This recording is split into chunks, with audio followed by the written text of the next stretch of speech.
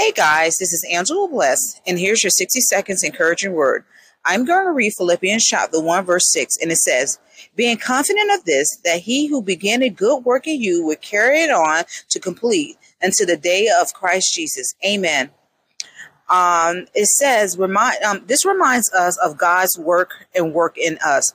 So our justification before God, being made right before God through faith in Jesus, leads us to sanctification from God, meaning he has begun a purpose in each of our lives as he told us. We are sons and daughters for all who have trusted in Jesus Christ. So whatever God put in you, you're going to complete it into the very end. God is not a man that he's going to take anything back that he already poured on you since the day that he called you to be on this earth. So whatever God is calling you to do it in faith, continue to pray, and continue to walk by faith. In Jesus' name, amen.